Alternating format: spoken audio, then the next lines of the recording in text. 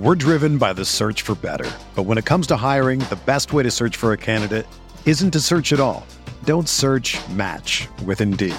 Indeed is your matching and hiring platform with over 350 million global monthly visitors, according to Indeed data, and a matching engine that helps you find quality candidates fast.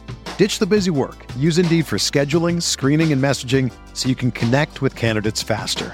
Leveraging over 140 million qualifications and preferences every day, Indeed's matching engine is constantly learning from your preferences, so the more you use Indeed, the better it gets.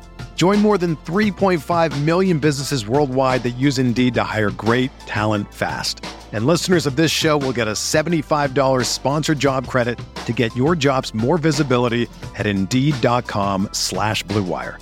Just go to Indeed.com/Blue Wire right now and support our show by saying that you heard about Indeed on this podcast. That's Indeed.com/Blue Wire. Terms and conditions apply. Need to hire? You need Indeed. Honey, I switched the family to Boost Mobile and we got so much more. Like what? Well, we got 4 free LG Stylo 5 phones, 4 lines for just $25 per line per month. I smashed up the car and unlimited gigs. Wait, did you say you smashed up the car? Yes, it's completely smashed. But 4 free phones. Switch to Boost and get 4 lines for just $25 per line per month. 4 free phones with unlimited gigs, all on our super reliable, super fast nationwide network. Boost Mobile, the switch that gives you more. Terms and conditions apply. New customers only. Visit boostmobile.com for details. This is the Gator Nation Football Podcast, powered by Campus Insiders, with your hosts, Alan Williams and James DiVirgilio. This place is an insane asylum in the swamp! Oh, my! Now we know we're just a bunch of average stiffs. Welcome back to the Gator Nation Football Podcast. My name is Alan Williams. As always, right here next to James DiVirgilio. This is the second part of our coverage of National Signing Day. We're going to get a chance to talk to Blake Alderman, really break down the class. Who are the big hits in this class? Who are some of the sleepers? And just our overall opinions on is this enough to help us move forward as a program? This class is being defined as a balanced class that filled essentially a lot of important needs, especially at defensive tackle and some other key areas, which we're going to dive into right now. McElwain in his press conference had mentioned that their goal was twofold. One, it was to recruit the state of Florida, which we definitely and significantly achieved. And two, it was to make sure that we avoided these significant drop-offs as players left to go to the NFL, transferred from the program, whatever the case may be, that we experienced under Muschamp. Did we successfully do that with this class? And what were some of those needs that we consensusly got covered?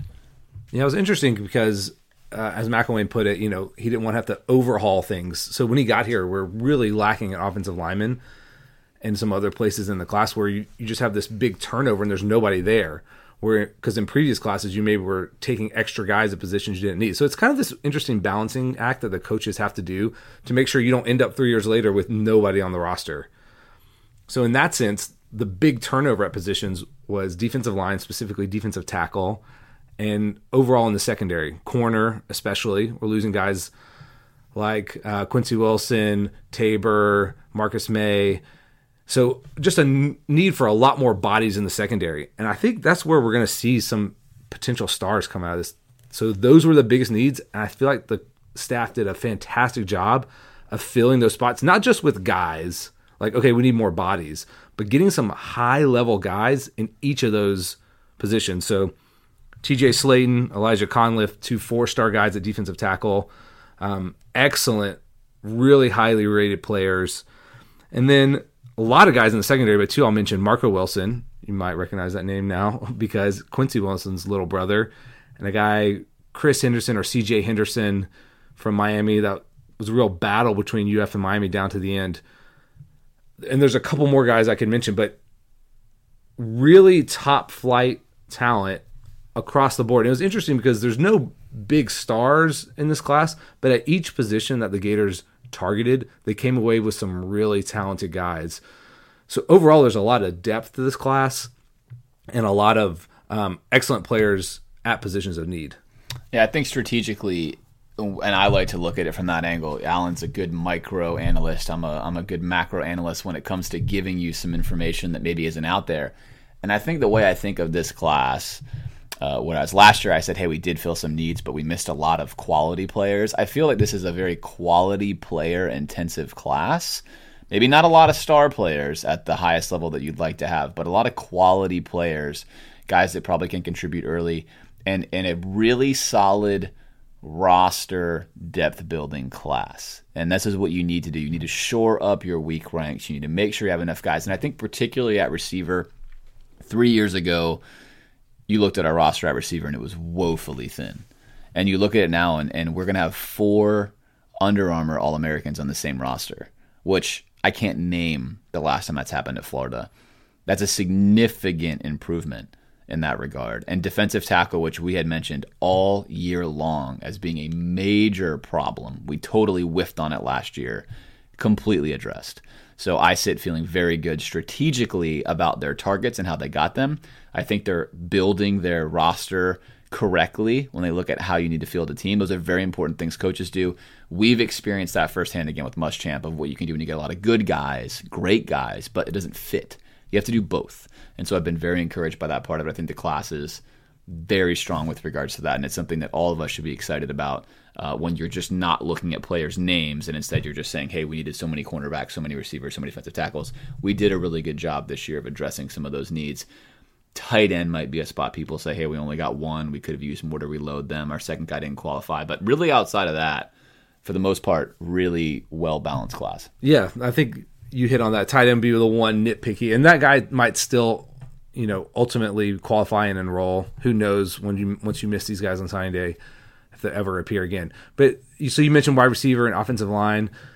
When every class you want to take at least a couple of those guys. Running back too. We had some needs at running back. But they weren't just guys because they were looking for numbers. These are really good players. TJ Moore, Kadeem Telford at offensive line, I think that are going to be players for the Gators. And then Daquan Green and James Robinson at wide receiver, like you said. I think that they're going to come in and compete early because they're high-level guys. And so anytime you're adding competition to your roster, I think it ultimately is going to create better on-the-field product. Now, I just mentioned James Robinson. There's another guy, Adarius Lemons. 2 guys who were on and off the Gators' radar, mostly because of off-the-field issues.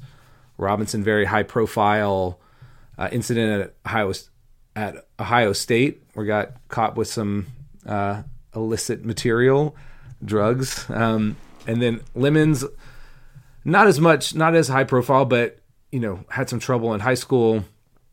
So ended up taking both those guys. So let's not focus on their cases specifically, but how do you feel about taking guys in a recruiting class with some of these character flags?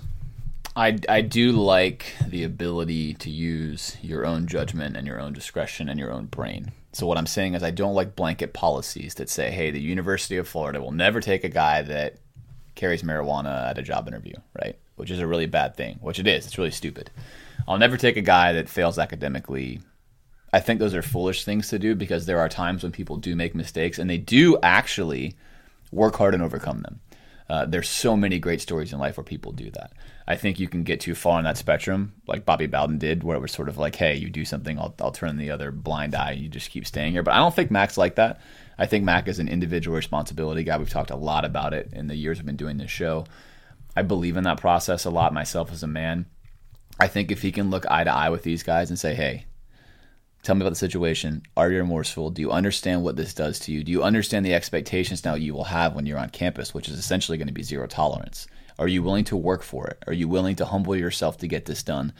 And if you can look in that guy's eyes and read that, hey, that guy really wants this and he's serious about it, then I think it's worth it. I'm not excusing that behavior, and I don't think McElwain is either. I think he's saying there are consequences to your actions, but I feel like if I can look at you and see that you want this as a young man, I can help mentor you and steer you and get you on the right path. I don't think that that is naive or that is just because the guy's a superstar. Of course, yes, it helps that they're that talented, but in general, you got to take a shot on some guys that you think have the makeup to overcome their problems. And if they don't, you have to be willing to let them go.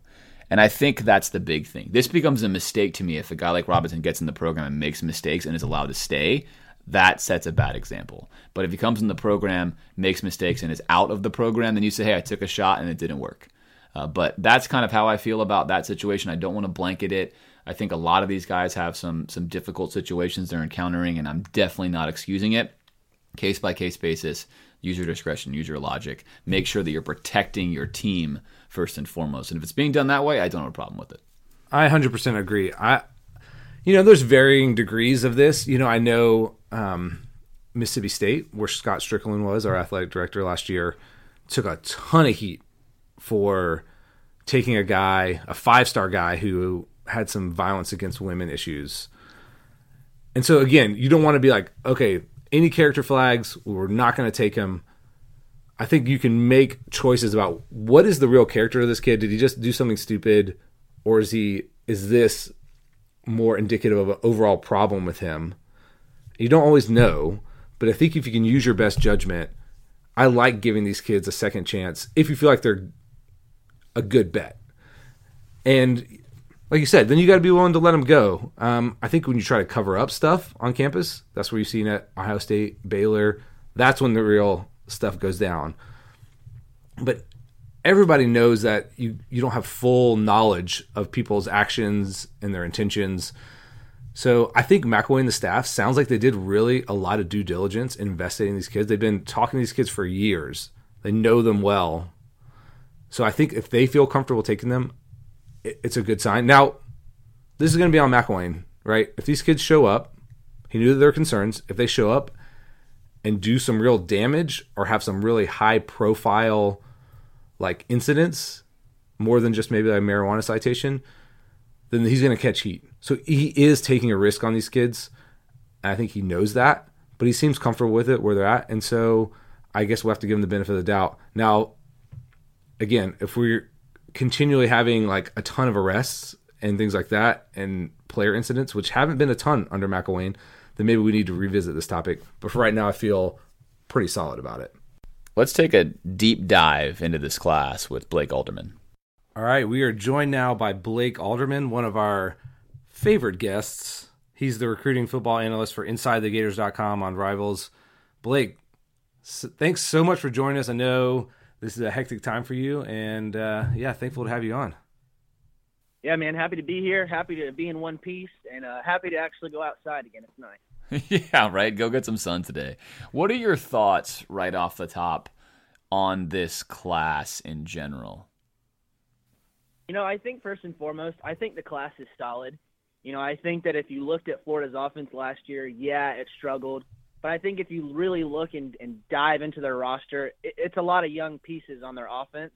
So, I think they added some pieces to their offense, obviously, to kind of, help it, running back, quarterback, offensive line, some pieces here, a couple wide receivers. Those are great. But I think really when you look at this class, I think it's what they did on the defensive side that really stands out the most to me. They really reloaded, so to say. You sign 6 defensive backs like that, 4 linebackers, you add some more guys on the defensive line, you add 1 defensive end because, Florida, if you look at their roster, wasn't hurting at defensive end. But you sign a guy who's Zach Carter, who can play a little end. He may even grow into a tackle. So, I really am impressed with what they did defensively, and I think it should be commended, their effort, from going to, I think, 34th last week whenever Elijah Blaze decommitted to skyrocketing all the way up to finishing 9th in Rivals team rankings. So, I think that it's really impressive with just the work that they did and, how they closed, so to say. I think that everyone it will agree that Florida needs to do some improvements on the recruiting trail.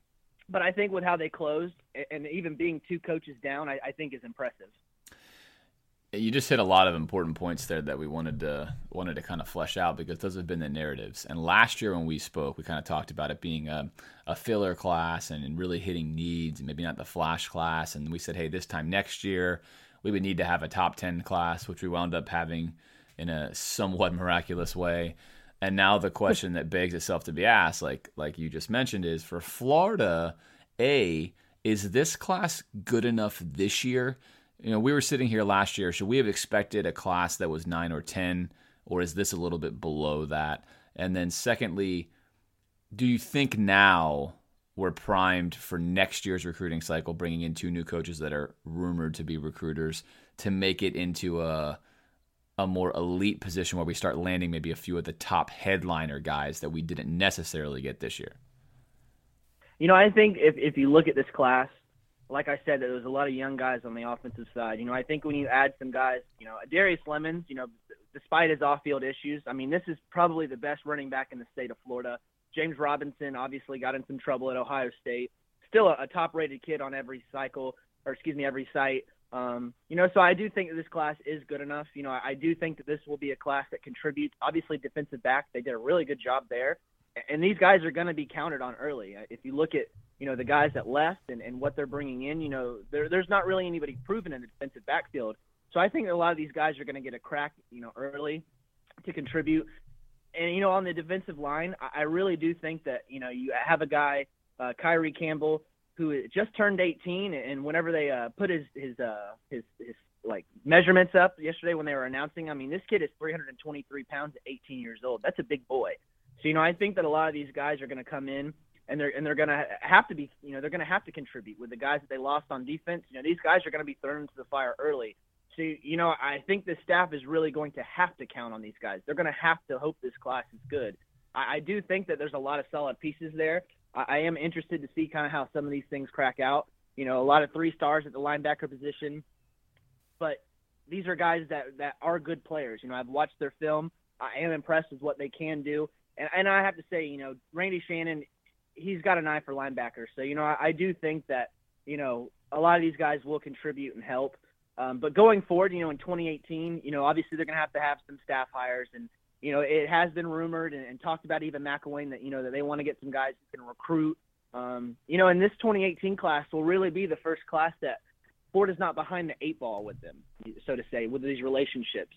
When McElwain got in, they were behind the 8 ball of, just getting in with these kids. A lot of these old other staffs that have been in place longer, they had a really good relationship with all these kids. So I think the 2018 class is really the first class where, Florida was either really early in offering and has really started to build a bond with them early, or maybe was even a kid's first offer. So, I do think if you add some recruiters on this staff and maybe, add some guys that, are a little bit better at pitching and selling the school, I do think that 18 can be a really good class for Florida, because not only are there a lot of really talented kids in the state of Florida like there are every year, there's a lot of really talented kids at positions of need for Florida. You always need offensive linemen. There's a ton of them in the state. You always need defensive linemen. There's a ton of them in the state. And there's really a lot of talented defensive backs, too, as well.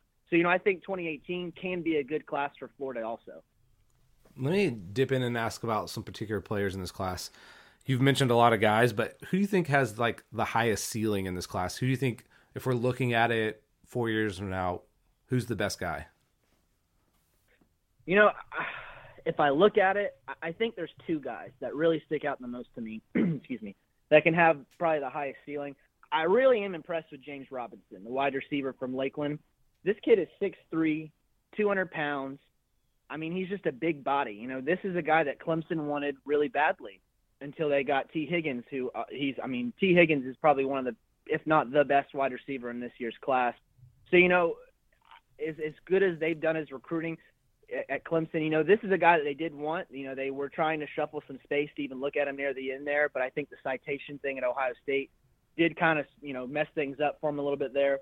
But, I do think that if he really gets his act together, and McElwain took a chance on him. This was a guy Monday I got the call that Florida wasn't going to be able to get him in because the admissions denied him, and, that they weren't wanting to take the PR hit and, whatever, all that.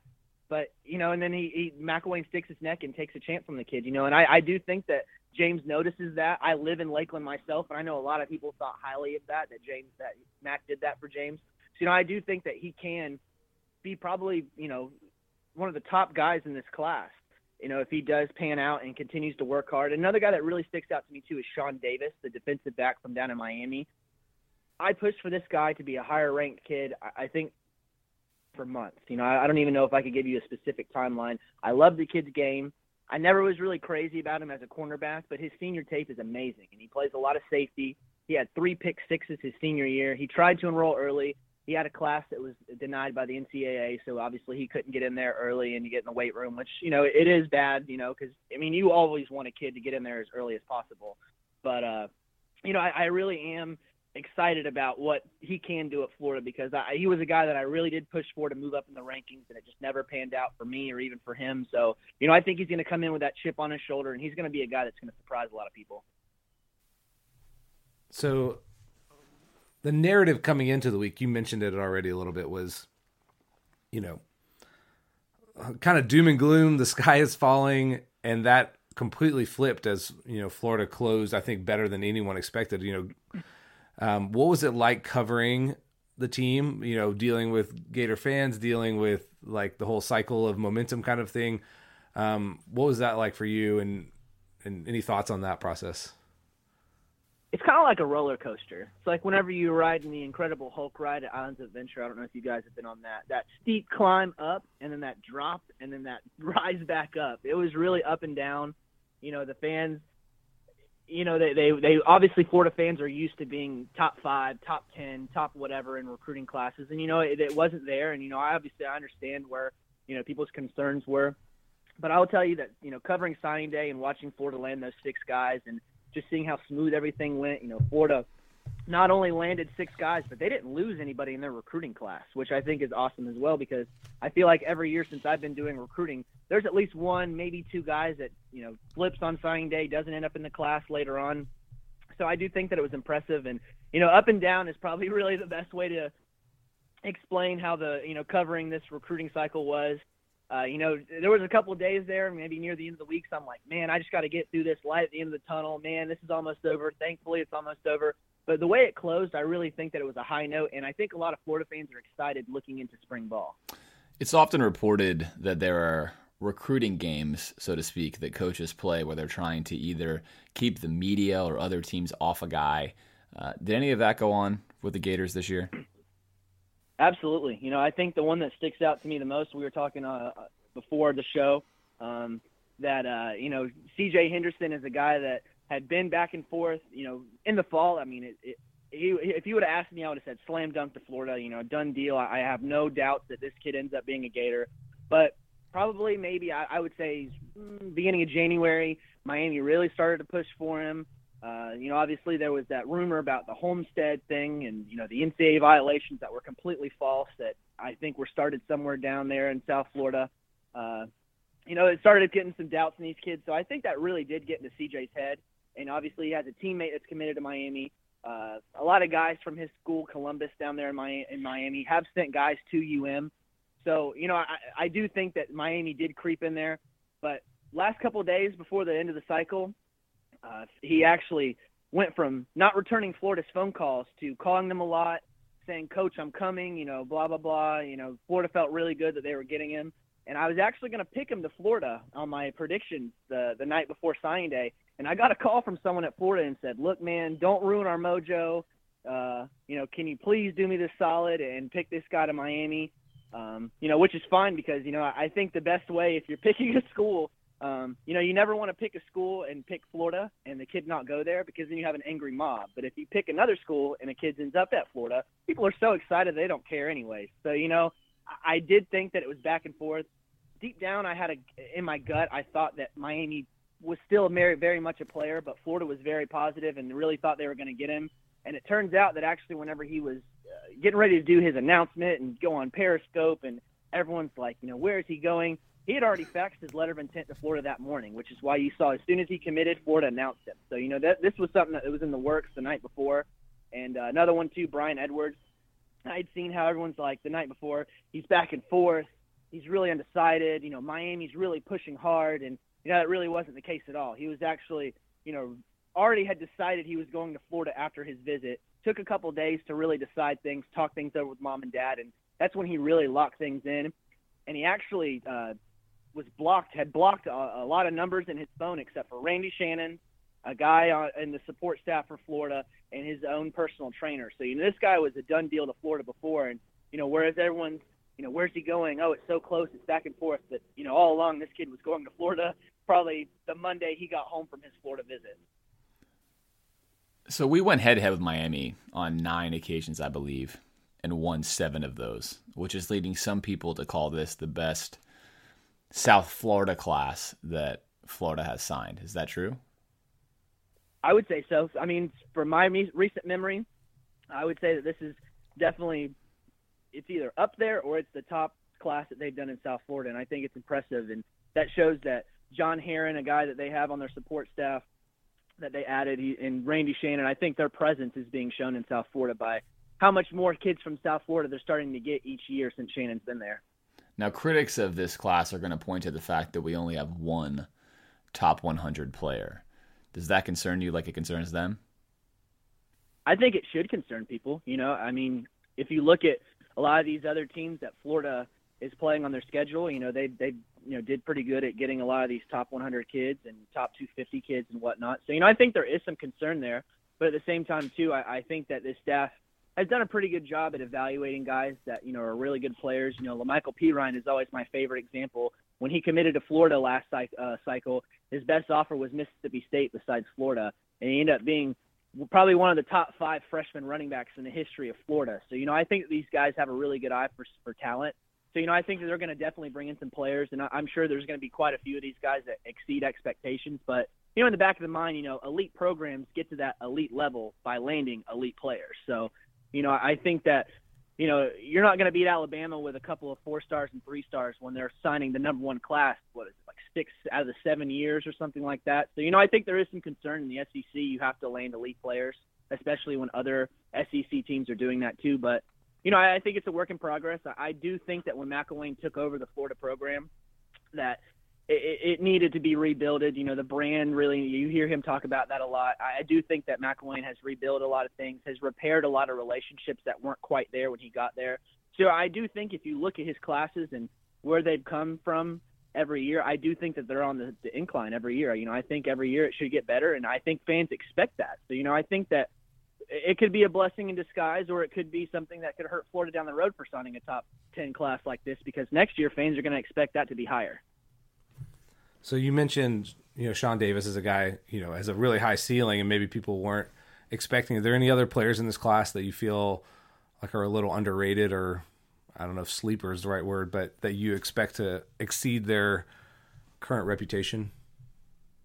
I think if I'm just looking at the rankings, it's hard to say a 4-star player is underrated, but I do think that Adarius Lemons, this is a guy, like I said before, I mean, he was the top running back in the state of Florida before he had some off-field issues. I think he's going to be a guy that exceeds expectations. Another running back, Malik Davis, he's also a 4-star kid, but, I mean, this is Hillsborough County's all-time leading rusher. I think that the sheer yards he's put up over his career, I think is impressive. I think he's a little bit quicker than people give him credit for. But, I think the thing with him is he needs to add a little bit of weight, continue to build. Probably the guy that actually jumps out the most, and I just looked at the commitment list and saw him. The guy that I think is probably one of the most underrated guys is Ventrell Miller, the linebacker from Lakeland Kathleen. Like I said before, I live in Lakeland. I've seen him play a couple times. This kid is a missile. He runs around. He will smack you. And when you hear him hit people, I mean, it is loud. I think that he's going to fit well into that aggressive style that they play. He really kind of reminds me a lot, and I think Randy Shannon even kind of compared him to.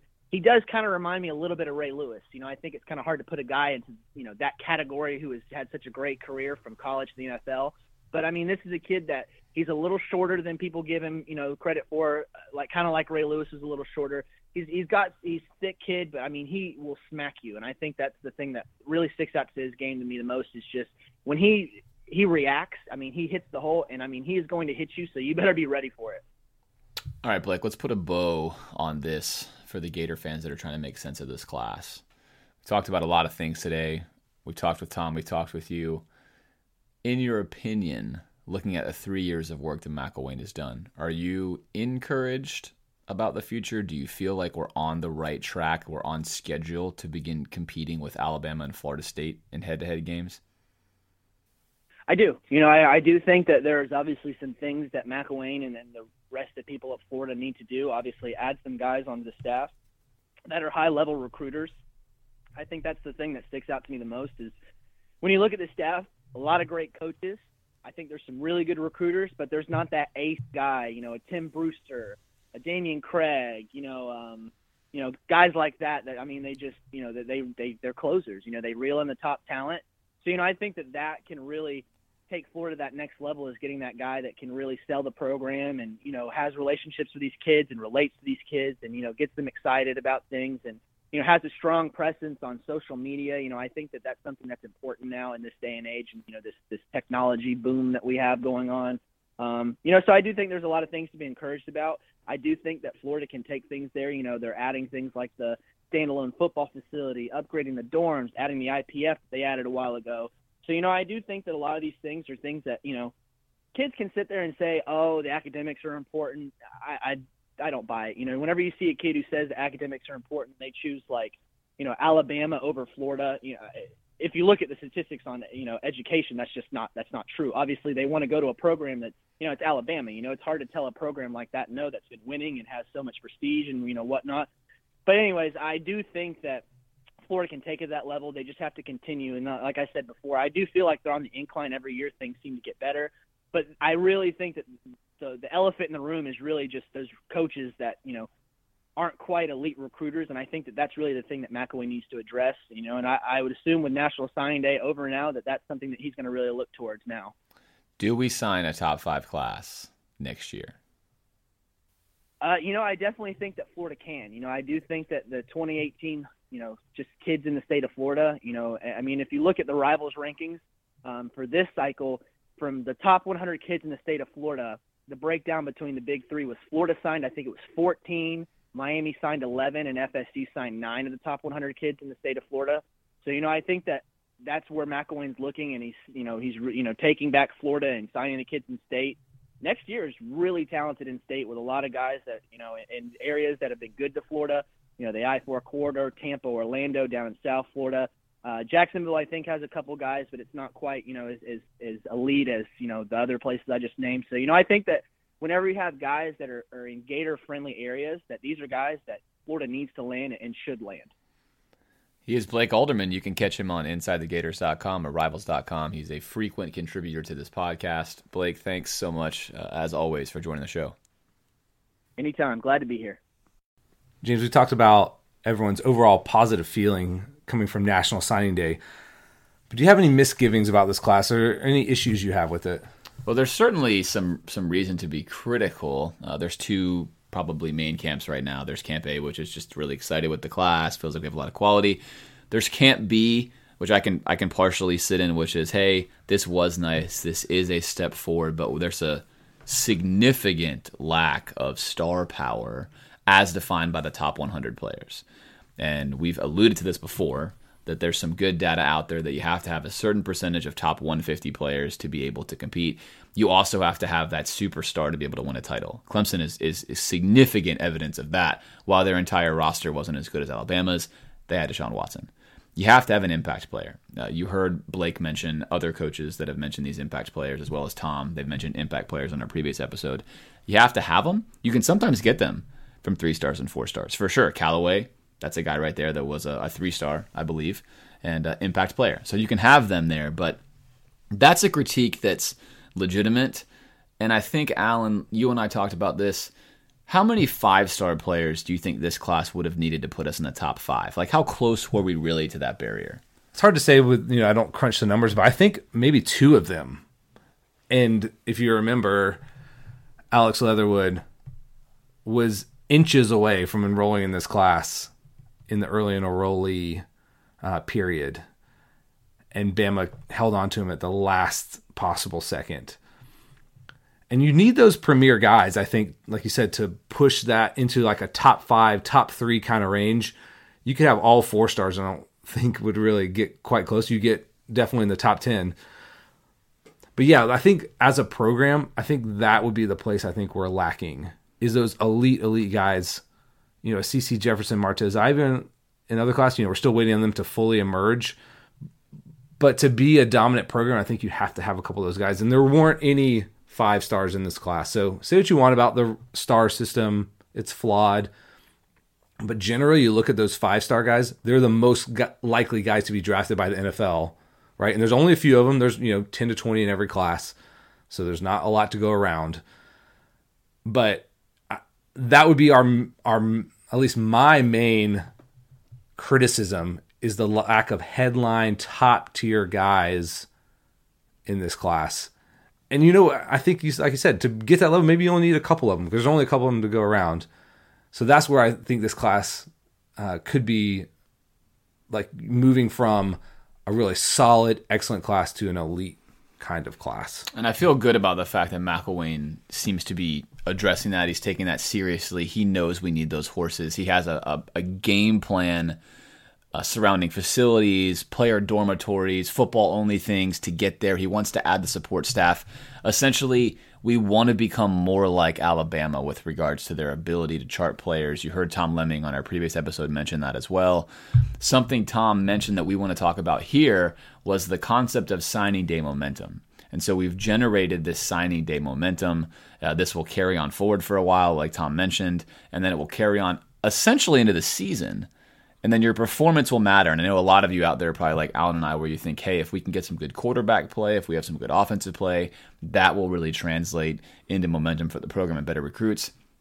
Well, in fact, as you may recall, we've already witnessed this, and we've witnessed what happens when it goes the other way. We were undefeated with Will Grier. I think most of us felt like this is a tidal wave of momentum. McElwain probably would have started off with a very, very good recruiting class. Our program was nationally relevant. Everyone's excited. And then, boom, scandal hits. You go back to square one. Your offense goes in the tank. You suffer for the next year. And you kind of had this long reset that McElwain talks about, to where we had to build relationships and earn the players' trust because our success on the field was not going to translate to excitement. And that's almost a 2-year setback. So here we are again, I think, Alan, different roster, different situation, but possibly on this momentum cusp where the games we play next year are going to be more significant than just for the record themselves. You could be talking about a dynamic uptick in recruiting if we can get exciting offense, a solid quarterback, a reason for these recruits to believe that this is the place to be. This is the up-and-coming superstar program again. I think you nailed it right there. I mean, it's fascinating to watch this develop because really, even this class, like you said, I think was taking a wait-and-see attitude. And they did just enough this year to, I think, give these guys hope that we're going to move to the next level. There's so much riding on our offensive success next year because that's what people want to see. Obviously, this program has been very successful on defense, been fairly successful record-wise, but hasn't put up the offensive statistics that people are looking for, like the type of offense people want to join and be a part of. And it really comes down to quarterback play. The best programs have elite quarterback play, and that shows up on the recruiting trail. And so, man, it matters so much how we look on offense and probably how, I would say, Felipe Franks, how does he perform? Or if not him, Kyle Trask, Jake Allen, whoever wins that job. Seems Franks is the front runner. Still a long ways to go. But how those guys perform and how we look on offense, if we look good, moves us closer to that elite level. And if we don't look good, man, it just reinforces that narrative that's going to take even longer to dig out from. So a lot riding on the team overall, but really on the offensive side of the ball. Because I think people expect that we might take a step back on defense, but if we don't make significant improvement on offense, it's going to really hamper the efforts of the program in totality. And yeah, Will Grier, we're still recovering. We're talking about it years later. I felt like it was yesterday. Man, it still stabs me a little bit. Okay, let's tie this together here. We talked about some of the pros, some of the cons. Would you consider this class a success? Yes, and the reason for this is my question in November, in October, in September, in August, in December, in January consistently was, can McElwain recruit? I think he has answered that question that he can. He can recruit. For him to pull this class together when everything seemed to be trending against us means he can do it. He understands how to do it. He understands how to build relationships. It looks like the hires that he is trying to make are geared towards being recruiters. Every possible data point you can look at would tell you right now that he can do it and he should get better at it. My only little asterisk there is before the season, I would have said, hey, we need to be in the top 5. I still think we need to be in the top 5. But he answered a huge question for me. I don't feel like, assuming a train wreck of a season that we could have in this year, I don't feel like now I have a strong belief that he can't recruit and that next year is going to be a struggle. Instead, I feel like we should continue to get better. That's and a that's significant what I change for didn't you. know. Yeah, and for me, that's what I wanted to see. And we've mentioned all along, some of you out there might think, hey, James is married to his viewpoints or his opinions, but I like to say that all I really care about is the data. And that's all you're going to get from me. Is when you listen to this show, you're going to get what I think the data says and then what I think that means. And that's what I want to wed myself to. And I think the data is now showing me he can do it. And that's a massive question for me to have answered. So for me, looking at it that way, successful class. On the own merits of the class, I like what we addressed. Defensive tackle was a massive need for us. We hammered on that last year, took care of that. We're still a little behind the 8 ball there because these guys are going to have to play as freshmen. I don't think that should have happened, but it happened. Here we are. But all in all, good class, positive momentum, reasons to be excited, reasons to believe in McElwain. A lot of hope for me right now for the future of the program. Yeah, in addition to like the meta narrative of the program shifting, like you just said there, when I look at the individual players in this class, I like a lot of them. And I'm not a scout, but, kind of combing through the overall consensus on these guys, as much as we know about them right now, I think it not only fits needs, like I said before, it's with excellent players. And I would expect these guys to be successful there. Now, you look at some guys that you take in maybe some of the previous classes. I think about some guys last year, and it's like, man, I don't know if these guys are ever going to see the field. I feel like with most of the guys in this class, my expectation would be that they're going to make a contribution sometime during their career at UF because they're all so highly rated. So I'm going to say success. Doesn't mean that this is the peak of our performance or what we need to get to really compete year in and year out for championships, but it's a building block in that direction. So I'm going to say success, stamp it there. You heard it here. Successful, both of us. Feel at ease, Gator Nation. So now that we put a bow on this year's class, in 2018, what do you need to see to continue to feel like we're on the right track and the program's going in the right direction? Well, yeah, I think it's just what we hit on before. Some more of these elite level, high-end guys, 5 stars if you want to put them in that category.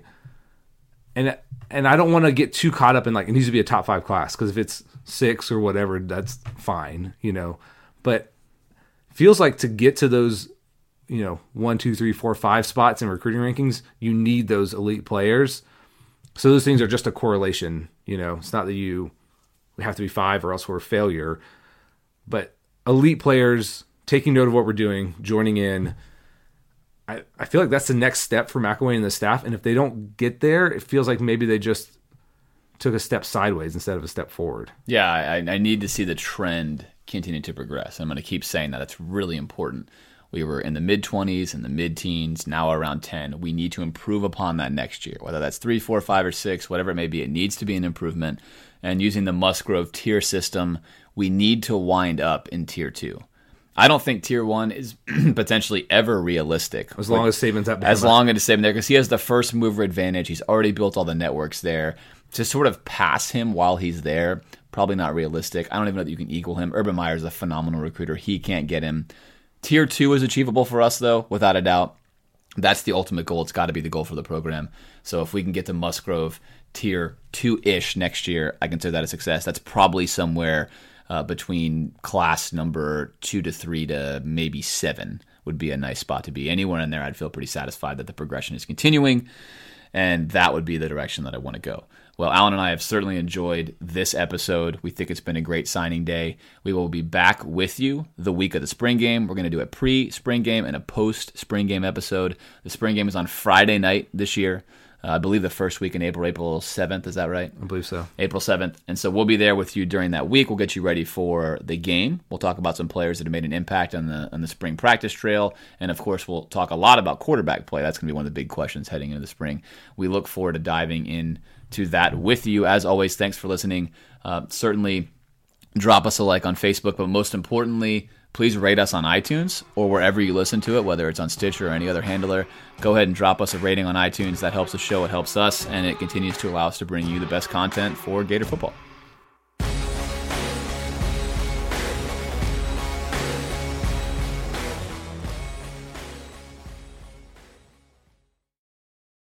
Great news from Sprint. The wait is finally over. The new Samsung Galaxy Note 10 with the powerful S Pen has arrived at Sprint, and you can get it for 50% off with a Sprint Flex lease. That's right. Get the power of performance and productivity of the Galaxy Note 10 for less than $20 per month. There's never been a better time to switch. To learn more, visit your local Sprint store, sprint.com/Galaxy Note 10, or call 800-SPRINT-1 today. $19.79 a month after $19.80 monthly credit applied within 2 bills with approved credit, 18-month lease, and new line of service. If canceled early, remain balance due. Excludes tax coverage and offer not available everywhere. Third activation fee and restrictions apply. The headlines remind us daily, the world is a dangerous place. The elites in charge say everything's fine, stop noticing. But you know better. And your gut knows that time is short to prepare for a world that is 4 missed meals away from chaos. My Patriot Supply has helped over 3 million families become more self-reliant and is the company Americans trust to prepare. Go to MyPatriotSupply.com and secure their best-selling 3-month emergency food kits. Each contain delicious breakfasts, lunches, and dinners, averaging over 2,000 calories per day. Secure at least 1 food kit for each family member. For a limited time, save $200, plus get free shipping on all their Ready Hour 3-month emergency food kits. You're not ready if it's not Ready Hour Foods. My Patriot Supply also has solar-powered generators, water filtration units, biomass stoves, heirloom seeds, and critical survival gear. Shop MyPatriotSupply.com today. MyPatriotSupply.com.